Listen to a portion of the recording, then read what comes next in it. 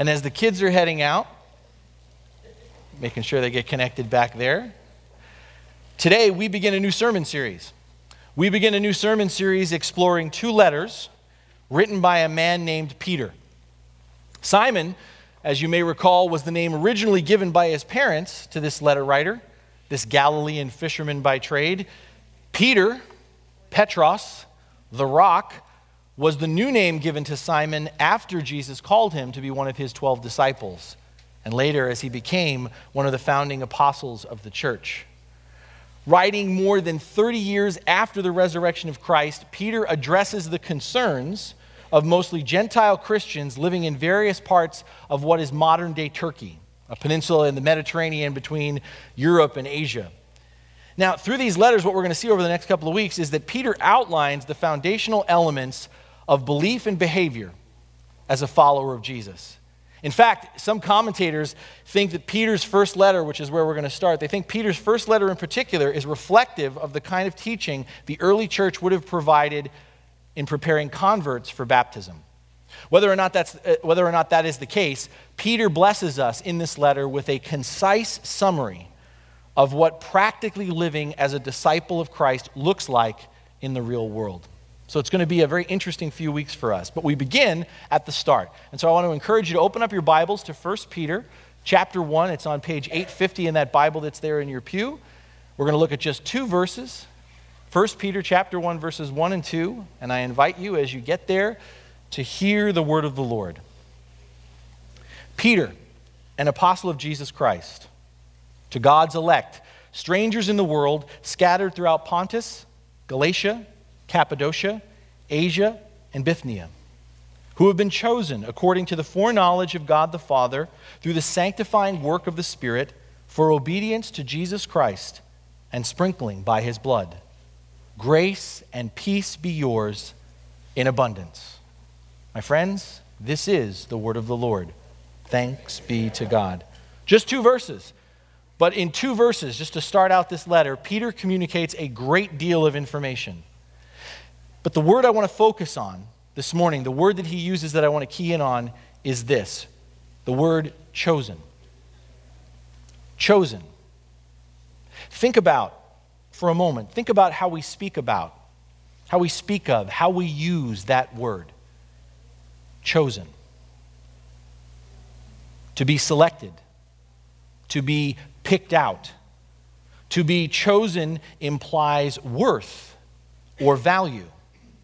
When I think about being chosen, my mind goes back to an experience I believe is common to us all. When I think about being chosen, I go back to elementary school gym class.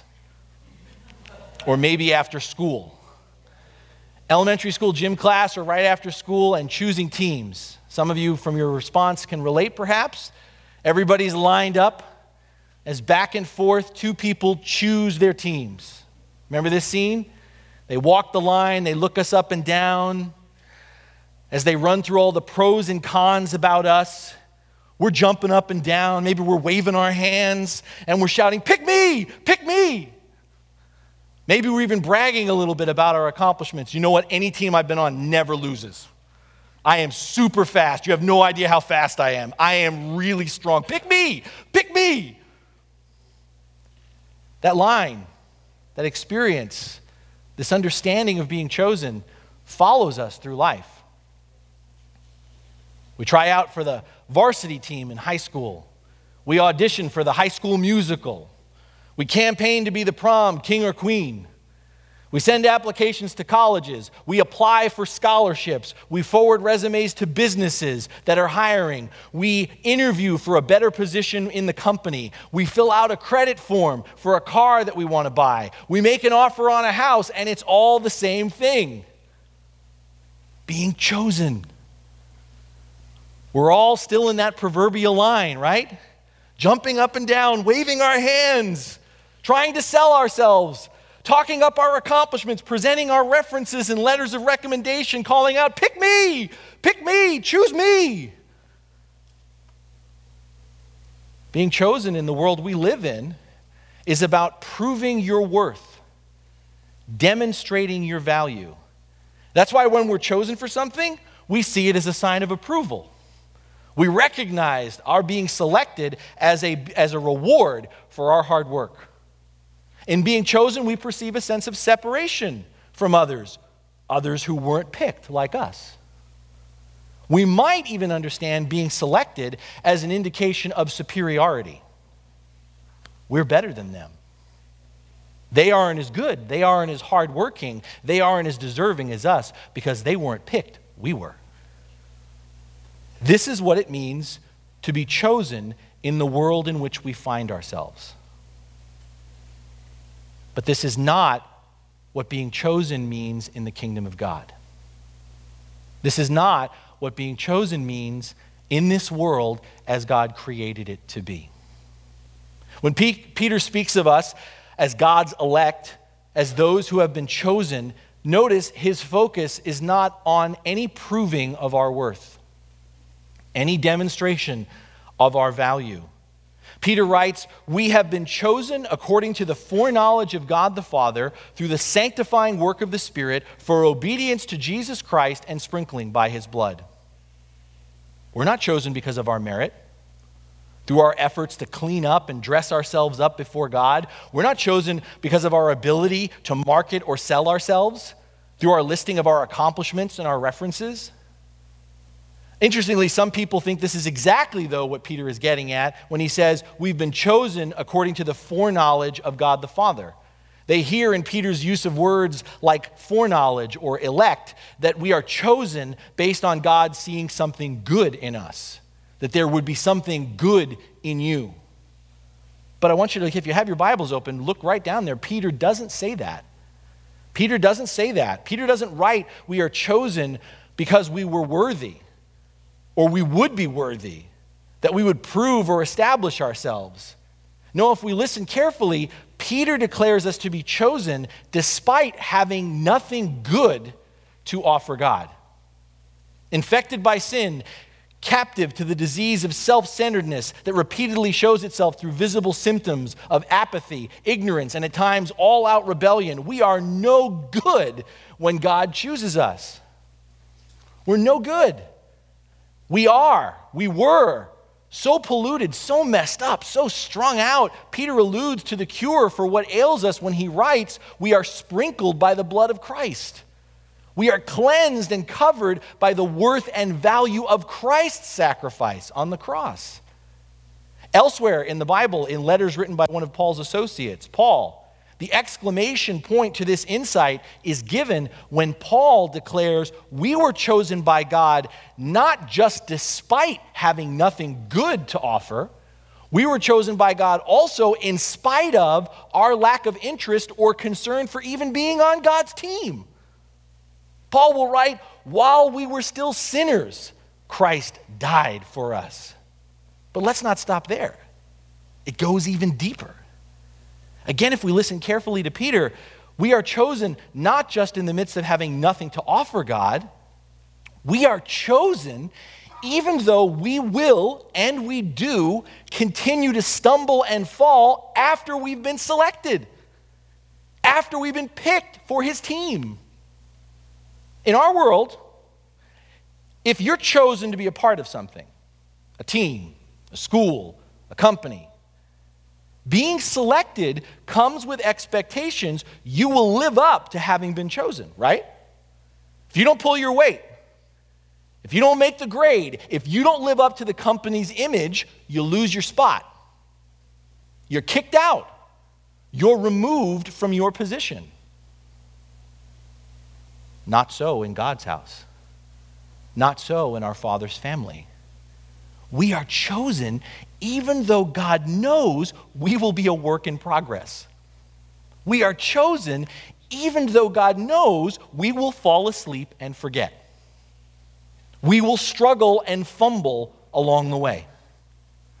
Peter reinforces this truth when he emphasizes our being chosen comes through the sanctifying work of the Spirit. Once again, God chooses us not on the basis of whether we're up to the job, whether we have what it takes to make the grade, to become good enough to be on his team. God chooses us on the basis of what he purposes to do in and through us. We are chosen out of God's great love, and through the power and persistence of God's Spirit, we are morally renewed, shaped, and molded into who we were created to become. This word chosen is an important first word in this letter. Understanding the way that Peter is using this word versus the way we tend to use it is crucial. Because knowing we have been chosen changes how we understand ourselves. Many of us are struggling in our present circumstances. Maybe we've been struggling all our lives to fit in, to feel accomplished, to be successful. And because of all that, we're tempted to believe we are worthless. Or at least, if we don't think that, we at least are tempted to believe we're not as valuable or as worthy as other people. When nothing's going your way, when everything you do seems to be wrong, when anything you try just results in failure, you start to wonder, You start to wonder, am I significant? Am I insignificant? Do I have anything to offer? Am I just a nobody? Is my life a joke? A mistake? Is my life an accident? Does anyone even know I'm here? And then this word from God that comes through Peter reminds us that above all things, we are chosen. And if you allow it to, if we let it sink in, this knowledge that we are chosen resolves any and all uncertainty and insecurity in our lives. You have been chosen by God. Our Father has you in mind. He wanted you. He framed you. Jesus knows you're here. He came for you. He died and rose again for you. The Spirit empowers and leads you forward into deeper relationship with Him, with His family, and yes, even with yourself. My value, my worth as a person, because I have been chosen, my value, my worth as a person does not fluctuate or change. It doesn't fluctuate or change based on my self-evaluation or, frankly, the opinions of others. The way I carry, the way I present myself, the actions I take are not so that I might be chosen. Who I am, what I do comes out of the confidence and assurance I belong. I have a part to play, a destiny to fulfill. Knowing we are chosen not only affects how we see ourselves, it radically transforms how we see others. To see others as having been chosen too means their value and worth does not fluctuate or change based on our evaluation of them or the court of public opinion. Suddenly, our interaction with people is no longer based upon our choice, our assessment of them. We humbly engage everyone the Lord puts before us because we know they, like us, have been chosen too.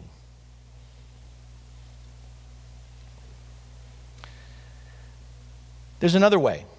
One other way our understanding of being chosen differs from God's. One other way that our understanding of being chosen differs from God's. Typically, as I mentioned before, we associate being chosen as being desirable or advantageous. I mean, think about it. If you're selected, that means you get to skip the line. You avoid the hassle, bypass the work, etc. Like the old ad jingle used to go, membership has its privileges. And even if we don't go this far in our assumptions about being chosen, I think we can all tend to agree that being chosen, we generally see being chosen as a protection and avoidance from harm. I mean, being selected, being picked means I'm not left out. I'm not left out. I'm not that guy isolated and hurt without a team, without a place to belong. It's interesting, though, because whereas we think about being chosen as getting on the inside track, if you have it there in front of you, Peter infers right from the start, and he's going to unpack it more later in this letter. Peter infers right from the start where we think being chosen means we get on the inside track. Peter says having been chosen by God leads one to find oneself on the outside track. As a stranger, as an exile. Why? Why? Because being chosen by God is to realize we've been chosen to play for a different team. In becoming citizens of the kingdom of God, we find ourselves in exile because at present the world around us is not under Christ's rule. Being set apart, standing out, doesn't lead to privilege or having favored status. We might even feel like we don't belong because as living as a part of the kingdom, we start to realize we're not even playing the same game as the rest of the world. The rules of the game we're playing are different. Embracing our neighbor as ourselves, not worrying about the size of our paycheck or how much is in our bank account, giving to those in need without looking to get paid back or earn interest, keeping company, inviting into our homes, sharing our tables with the wrong kinds of people, turning the other cheek, blessing those who persecute us, forgiving those who are not even seeking our forgiveness, loving our enemies. Our deepest loyalties and inclinations don't line up with the world around us. Our deepest loyalties and inclinations don't line up with the world around us, so we find ourselves living on the periphery of acceptable society. In other words, beloved, if we follow Jesus, we will be treated like Jesus. After all, Jesus is the chief stranger, is he not? Jesus is exile number one. Chosen by God before the creation of the world to change the game, to rewrite the rules, to call all of us out of that proverbial line, to realize we're all chosen, we're all on God's team. Chosen by God, Jesus is treated as a stranger. Jesus at one point says himself, "Foxes have holes and birds of the air have nests, but the Son of Man has nowhere to lay his head." Jesus is rejected by the world he came to save, treated as an exile, as he's not only put to death, but he's crucified outside the city gates, outside of the community where the bodies of the sacrificial animals were burned. My friends, becoming a stranger, finding oneself in exile in a place we once considered home is uncomfortable. It's unsettling. It isn't attractive. It isn't convenient, which is why we often tend to downplay this reality in the church. We often tend to downplay this reality in the church, and we're getting really good at it. We get better at it with every decade or century that goes by. We try to downplay this reality by trying to make the church, we try to make the community of faith, we try to make the body of Christ more familiar with other structures and organizations in society we're a part of. The church is like a business. The church is like a fraternity. The church is like a club. The church is like a franchise. But this is a costly mistake. A costly mistake. Because, as Peter will talk about and other scriptures will echo, as the church, we are in the world, but we are not of the world. Forgetting or ignoring this is what leads, I believe, forgetting or ignoring this is what leads us to make the significance of being chosen as nothing more than a ticket, an all-access pass to eternity, where heaven becomes the ultimate destination vacation we will go to later. In the meantime, being chosen just means we're pretty much like everybody else, expecting to be comfortable and content here. And the next thing you know, the message, the gospel of the church becomes, you were chosen to be healthy. You were chosen to be successful. You were chosen to prosper. It's interesting, isn't it? You have your Bible open. Peter says something completely different here. Peter writes, we are chosen. If you look at it, Peter writes, we are chosen to be sanctified. We are chosen to be sanctified. In other words, we are chosen to be holy. We are chosen for holiness. By the work of the Holy Spirit, we are chosen to have our thoughts and our actions brought into conformity to Christ. We are chosen by the work and power of the Holy Spirit to think and act like Jesus. Peter tells us we're chosen to be obedient. We are chosen for obedience. Again, by the work of the Holy Spirit, we are to show others what God is like, to point others to Jesus by the way we live. Holiness and obedience, that's what we're chosen for. That's how we stand apart. Let me ask you, how does anyone know you follow Jesus? How does anyone know you follow Jesus? How does anyone know you're part of this kingdom of God? Do they know because you tell them? Do they know because you say, well, I'm a Christian? Do they know because you say, well, I go to Grace Lutheran Church? Do they know because you stand out because you wear a cross? Do you stand out because you carry a Bible around wherever you go? Do you stand out because when they get in your car or they enter your home, you listen to Christian music? How do people know you follow Jesus? How do they know we're a part of God's kingdom? Do they know because we tell them? Or do they know because we show them? We show them by thinking, by talking, by acting like Jesus.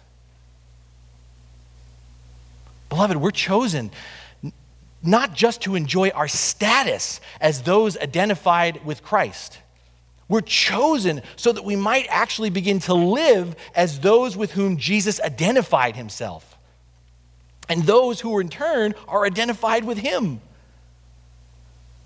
What I'm saying, my friends, is being chosen, the gift of salvation, is more than the experience of responding to God's invitation through the profession of faith. It's more than that. Being chosen is about the Holy Spirit's work to enable and equip us to respond positively to God, to live in obedience by this faith through the transforming work God is doing within us, making us holy through cleansing, forgiveness, and reconciliation. That's why we're here. That's why we've been chosen. Does God want us to be healthy? Yes.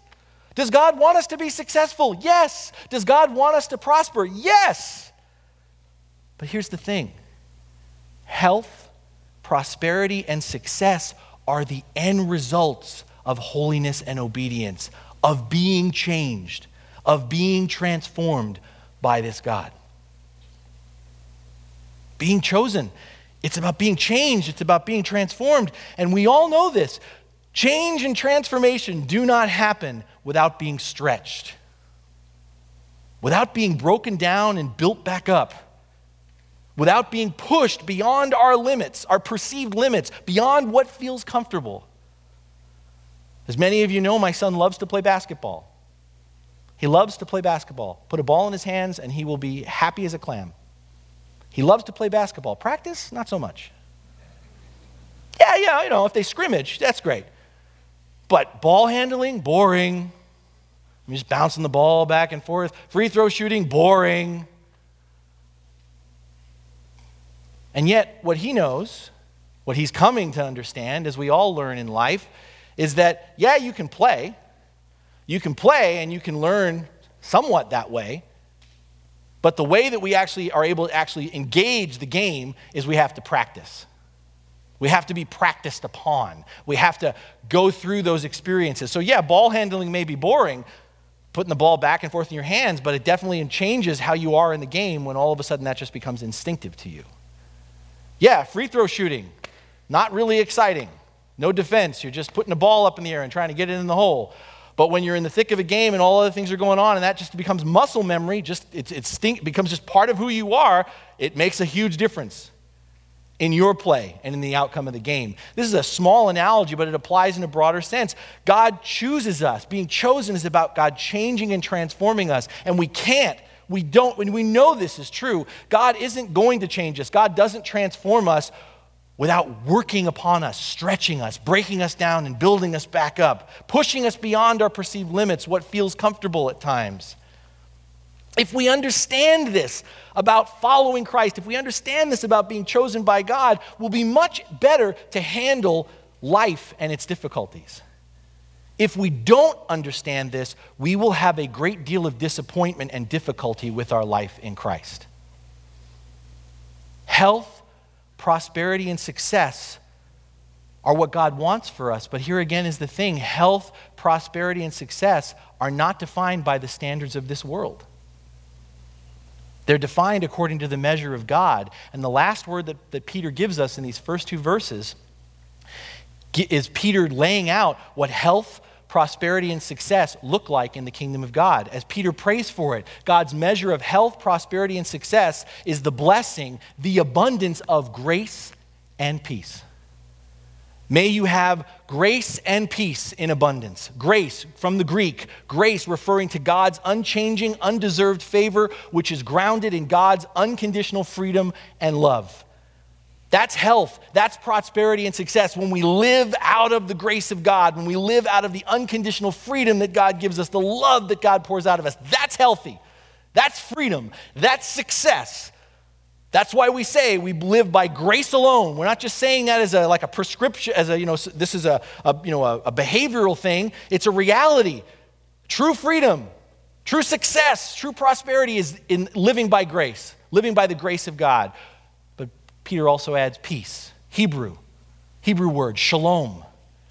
Shalom, the wholeness, the completeness, the fulfillment of life and creation which only God can bring. That's health. When the world is as it should be, when life is as it should be. That's prosperity.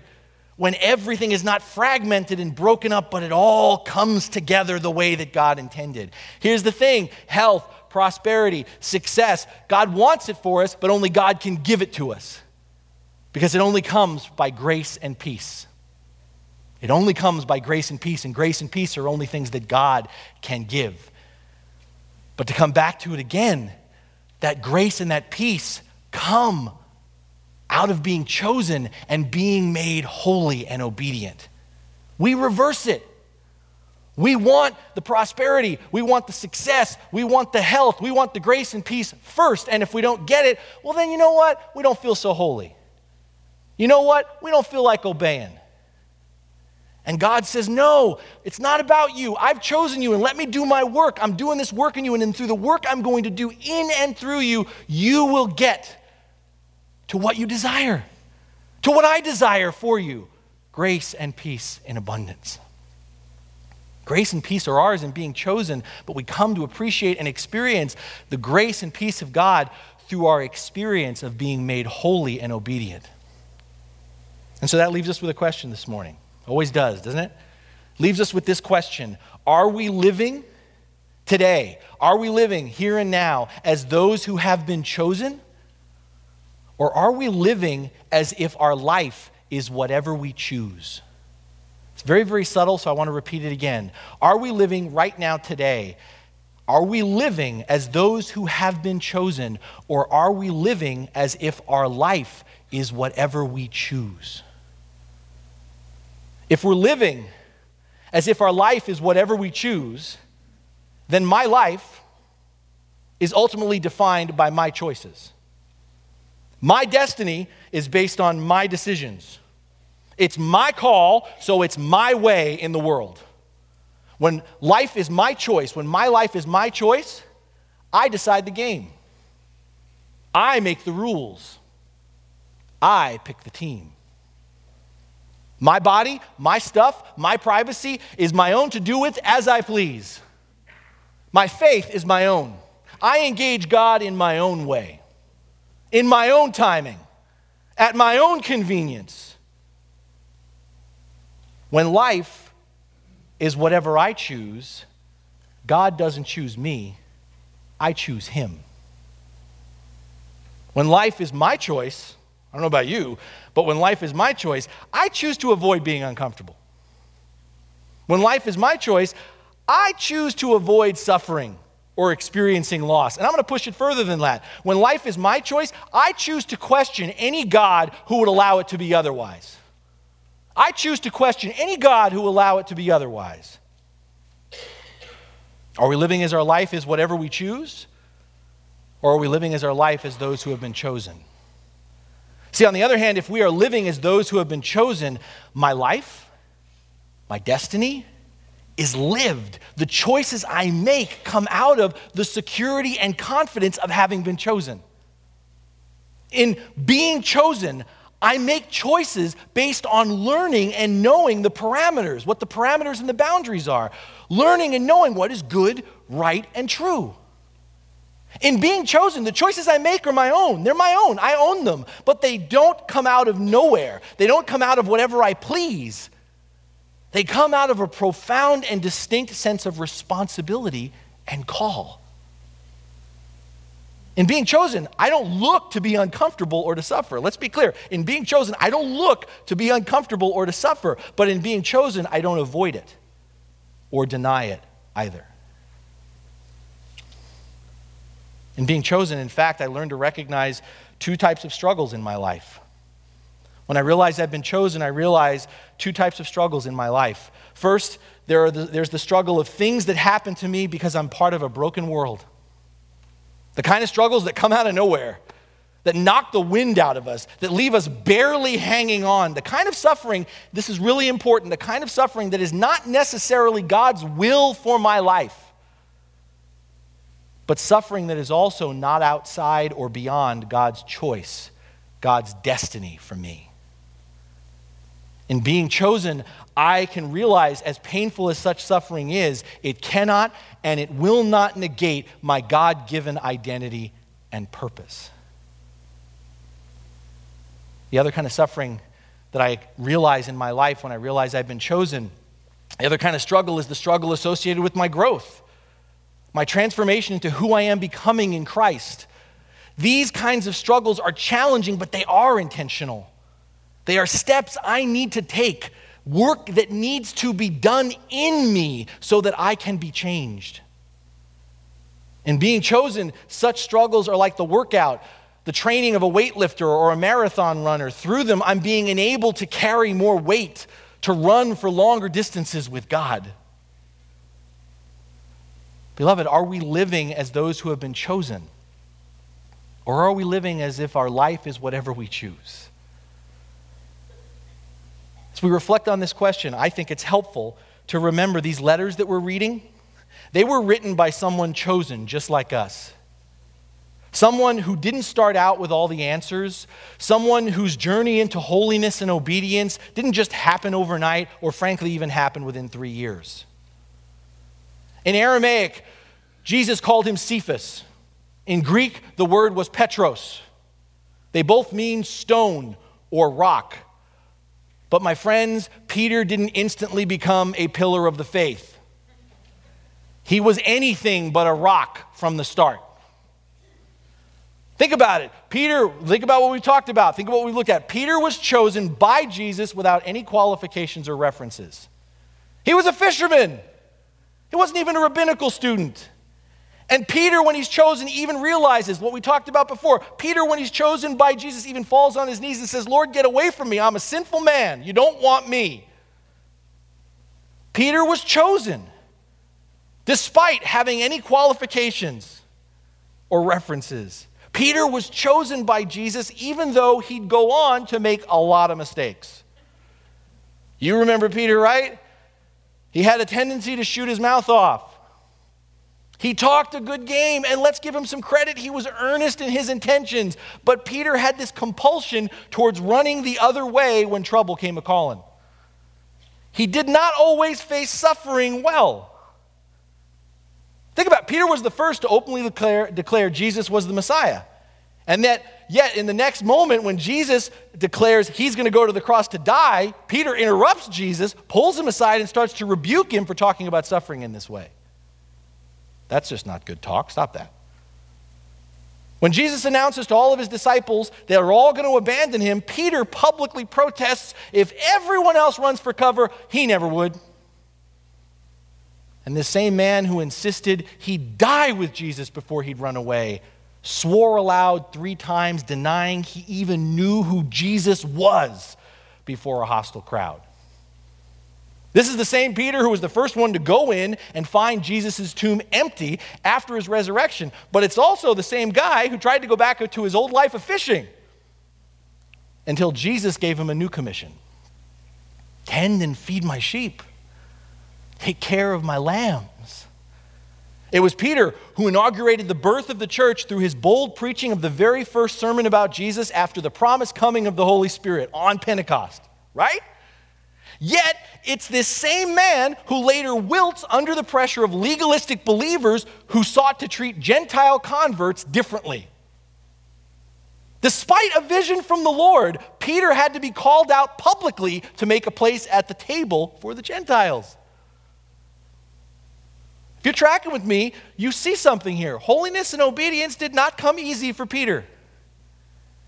Think about it. At first, Peter kept focusing on the choices he was making rather than his being chosen by Jesus. Peter at one point just puts it all out there and he says, "We've given up everything to follow you." And think about it. Think about it. At first, Peter tried to avoid being uncomfortable. He ran away from suffering and always faced change with difficulty. And if we're really going to be honest, if we're really going to truth tell this morning, if we were there, we wouldn't choose Peter to be on our team, right? Peter's not getting picked to be on my team. Based on the world standards, we'd kick him off the team. Dude, shut your mouth. Stop talking. He wouldn't have been chosen in the first place. Because the thing is, Peter was not always a rock in his life. He was more like putty, more like clay. And yet God chose him. And as clay in the hands of the potter, God his Father, continually covered by the forgiveness, the atoning sacrifice, the blood of Christ, and by daily being sanctified and molded and shaped by the Spirit, Peter became the rock he was called to be.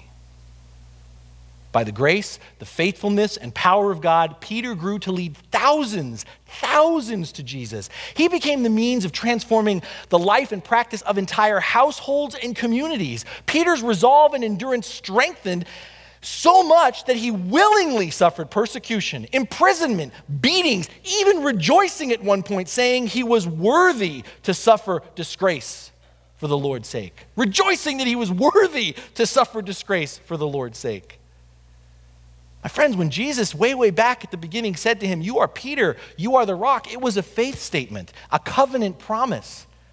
Peter was not the rock yet. But now, as he's writing to believers who struggle and are facing persecution, as Peter himself is facing martyrdom in Rome, shortly after both these letters are written, church tradition holds Peter was executed, crucified upside down. Now, 30 years later, as Peter is writing to those who are facing struggle and persecution, having become what Christ called him to be in faith. And here's the thing. Here's what you need to take away from this. Don't feel distance from Peter. Don't put him up on a pedestal. Don't put him in the pantheon of spiritual giants. Because here's what you're not getting. What we don't get is what Peter becomes. This is why he's writing. What Peter is able to do, who Peter is able to be, is what the Lord calls and promises to make of us all. Holy, obedient, filled to the point of overflowing with grace and peace. I know. Sometimes we get discouraged, don't we? It's easy to get discouraged. We get discouraged because we only can see 24 hours or maybe 30 days of our lives at a time. And we get discouraged. We get discouraged not only in ourselves, but only being able to see 24 hours or 30 days at a time. We get discouraged in other people.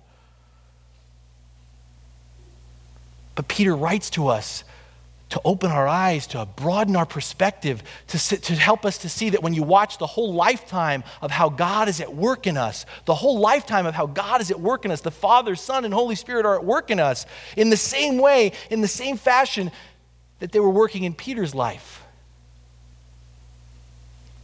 His chosenness is our chosenness. His destiny is our destiny. My friends, out of love, God, our Father, chose us. He declares us to be righteous, justified, even when we are not. Think back to that moment when you responded to the grace of God. You didn't have it all together. You didn't have it all together 2 years from now. You don't even have it all together right now. And yet, going all the way back before you ever said yes to God, by the way, He said, you're righteous. He said you were righteous before you even cared what righteous meant. God declared you to be righteous and justified, just like me, even when we're not, out of love.